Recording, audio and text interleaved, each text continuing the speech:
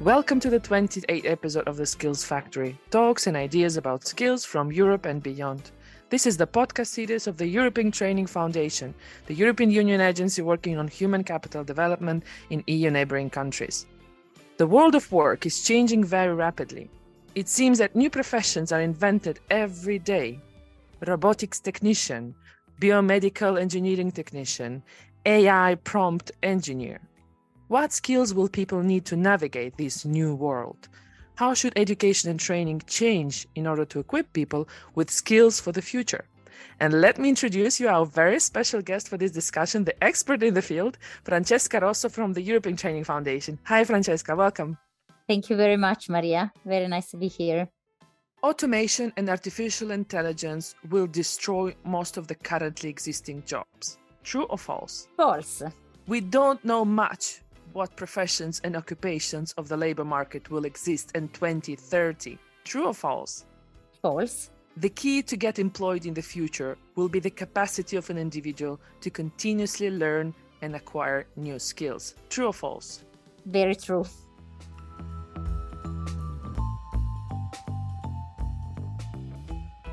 Imagine a 20-year-old someone, woman or man, listening to us right now.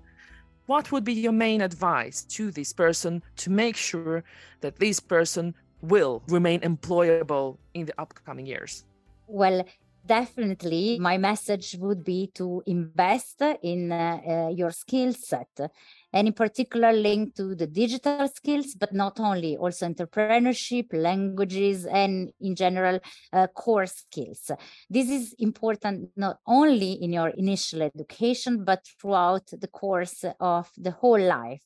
That's really, I think, the best piece of advice. We say that skills are the currency of the 21st century. The main feature which emerge is a huge sense of uncertainty, and skills are really the one thing that can help people navigating through uncertainty.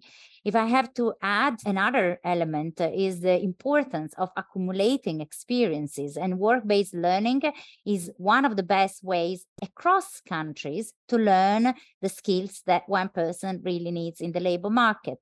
And then, of course, also the value of aspirations. It's not only finding or educating people for a job in the labor market, but it's also to educate people for allowing them to take their place in the society. That's an old discussion in the education community, but I think it's still extremely, extremely relevant. So I would really say invest in your skills, accumulate experience, and follow your aspirations.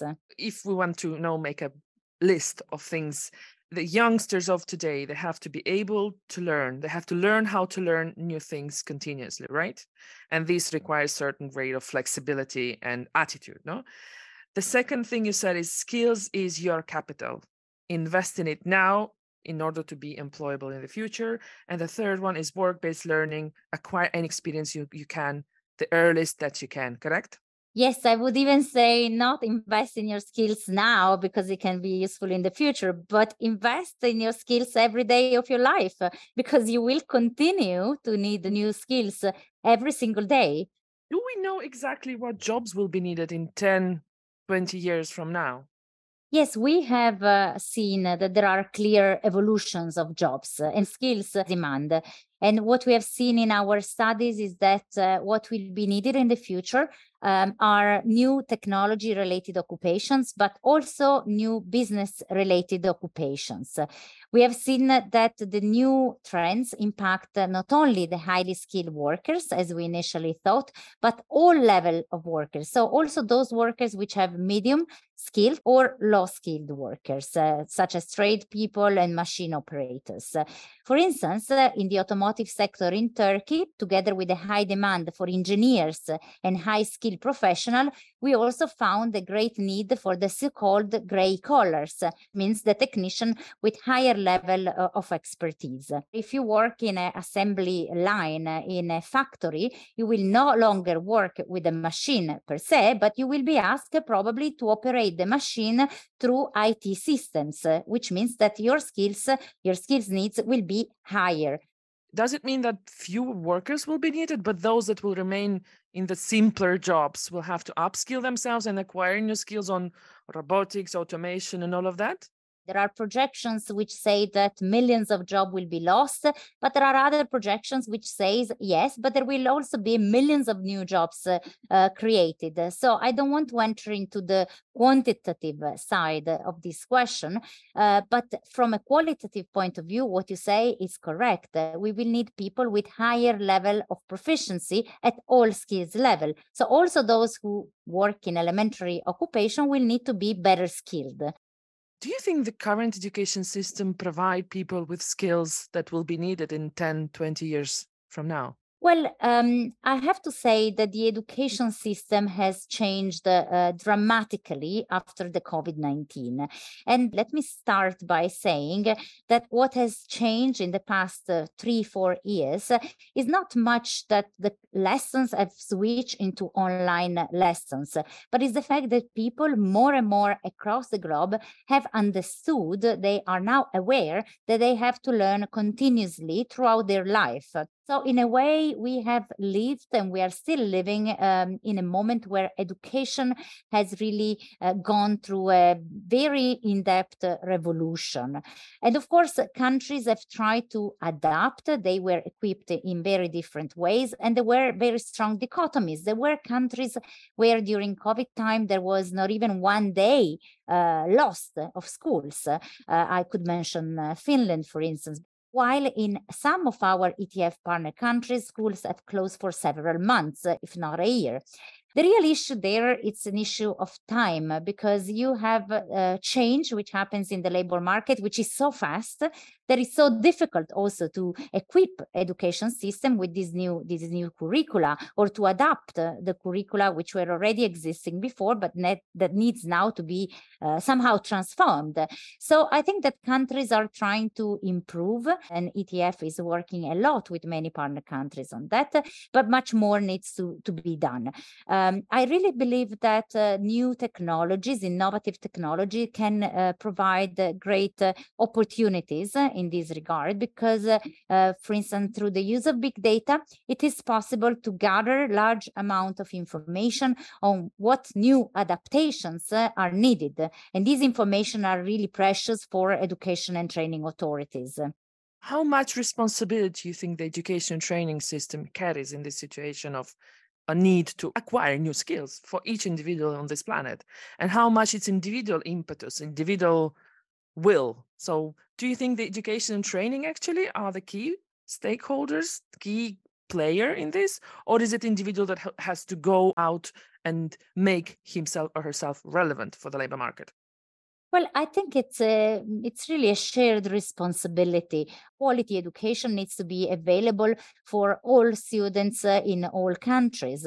But then, of course, it comes the part where the individual, the family have also to play their role, especially in the discussion about upskilling and reskilling.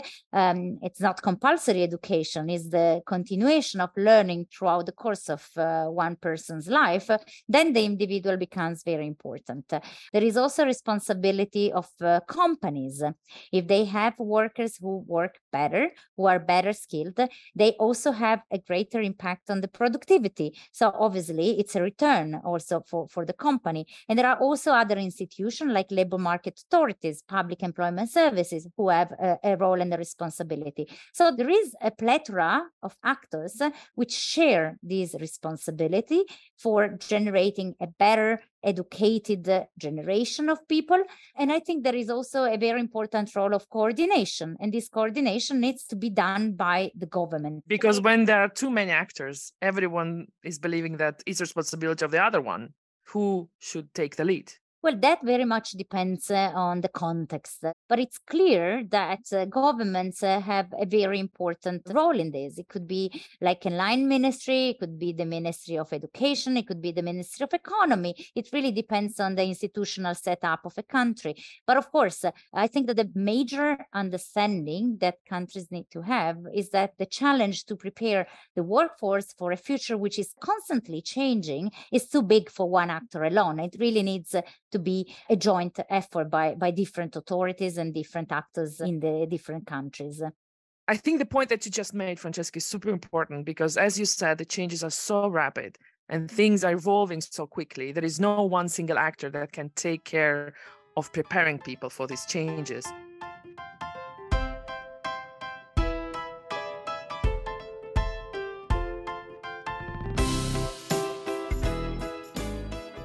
The concept of a stable career, that you would go and study, you would do university or vocational education, you would find a job that would allow you to stay in that job for a lifetime.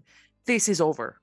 Well, that's quite certain, yes, across countries. It has also changed a bit the meaning of what the word stable means. We are in the period which has been defined by international media as the period of the Great Resignation. There are like really impressive numbers globally which say that almost 50% of the workforce population is thinking of changing their job in the next 6 months. That's really a big shift in the labor market. People look for new objectives. They don't look into a permanent job. That's not what drives young people, and it's not even their salary. What they look for is the quality of life they can have in a job, the work personal life balance, is the manager they have, the boss they have. So yes, definitely the aspirations have very much changed. I want to mention one very interesting survey that ETF has carried out with some partner organization to understand how young people have reacted after COVID and what are their perception or their aspiration for their future jobs. I think it's very, very interesting. What we found in this survey is that, of course, after COVID, there was a prevalent pessimism. And as I mentioned before, young people expressed huge uncertainty about the future of their economy, of their own life, countries, and jobs. But what they said is also that COVID was seen by many people as an opportunity to start new businesses. So they found, for instance, new opportunities in specific industries, for instance, IT, e-commerce, online education, medical assistance services, and so on. So there are so many new elements in a way that are integrated into young people's mind after the disruption of the COVID-19 that I can definitely say that, yes, the stability of the job, as we say, it's probably an old memory. And countries, system, education system, but also labor market system, companies have really to adapt to that. I see this change as a challenge for the company. Company have to now invest in new branding. They have to attract the talents and they have to retain the talents. That's not an easy task. It's really a way to see at business in a different way from the past. Coming back to my question, how many times on average a youngster that will come into the labor market now in the upcoming 2-3 years would need to change a job or to change a career or to change a profession? Do we have that estimation? Well, we don't have that estimation for our countries. At least it's not an estimation ETF has carried out. There is probably some research done at international level, but I could tell you multiple. One element that we also observe in our partner countries is the shrinking of the public administration, which was, of course, one of the places where work or job was conceived to be for life, and much more work in the private sector.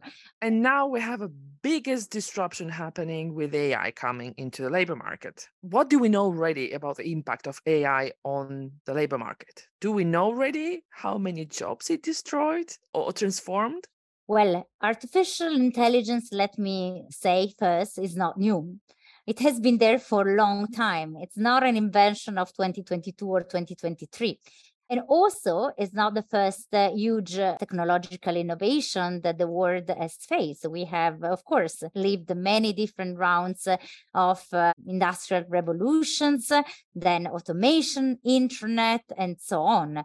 And always in the history, we're optimistic and pessimistic, people which were saying that this new innovation would dramatically kill the life of workers, and there would be no workers left.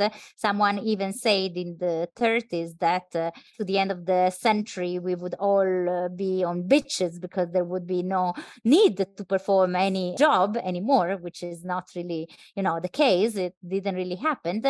So it's not new. Other waves happened. The technology per se is not new. It was there before, and we expected even faster evolution, which didn't happen.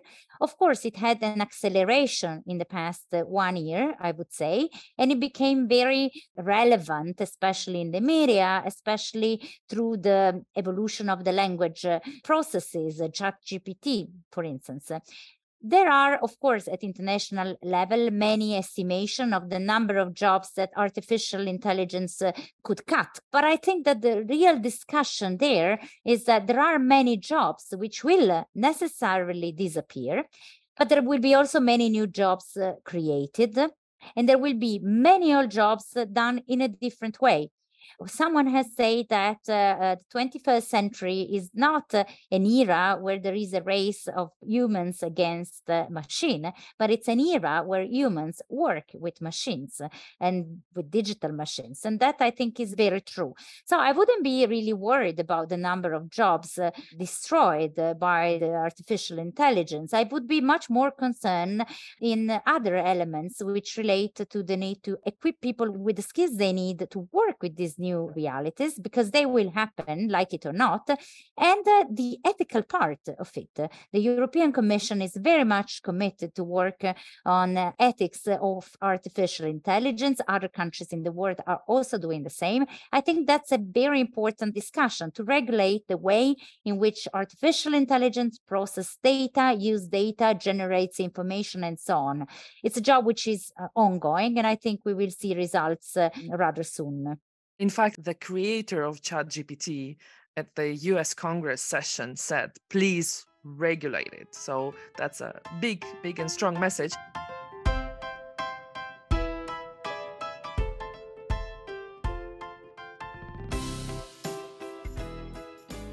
Coming back to actually the artificial intelligence and its impact on the labor market, we have a tradition of asking the speakers of our podcast one question that would be formulated by artificial intelligence. And what better opportunity than to talk with AI about the future of skills?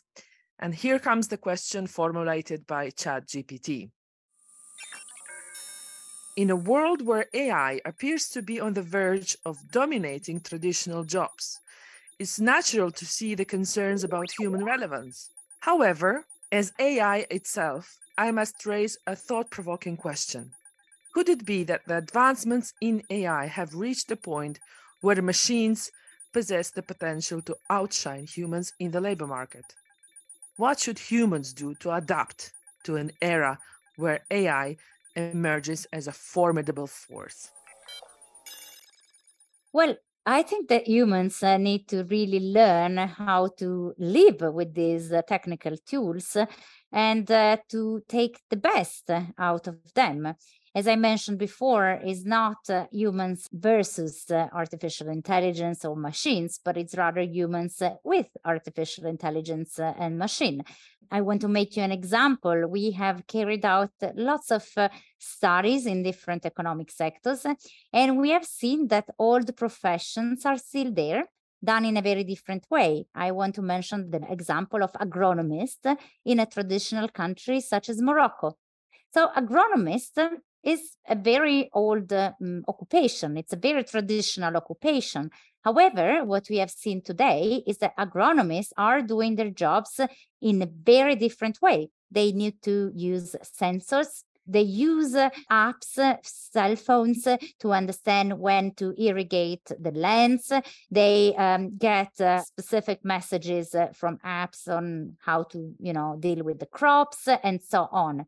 Does it mean that the job of agronomy is no longer needed? Ask anyone in the field and they will tell you, of course, is one of the most important. We still need to eat something. Exactly. If we want to have, vegetable and fruit, you better have agronomists. So it's not an issue that the machine is replacing them, but machines, artificial intelligence apps and so on, can veritably make their life easier. And actually increase the productivity, no? Exactly, it can go toward more efficiency and also toward, more greening economies. It also has an impact on making our economies greener. So my bottom line answer is that we have to equip ourselves as human with skills, and skills are really a central point in this discussion, to be able to take the most out of these technological innovation. I would like to thank our speaker, Francesca Rosso. Thank you for being with us today. Thank you very much, Maria. And thanks to you for listening. And stay tuned because there is much more to come. Goodbye.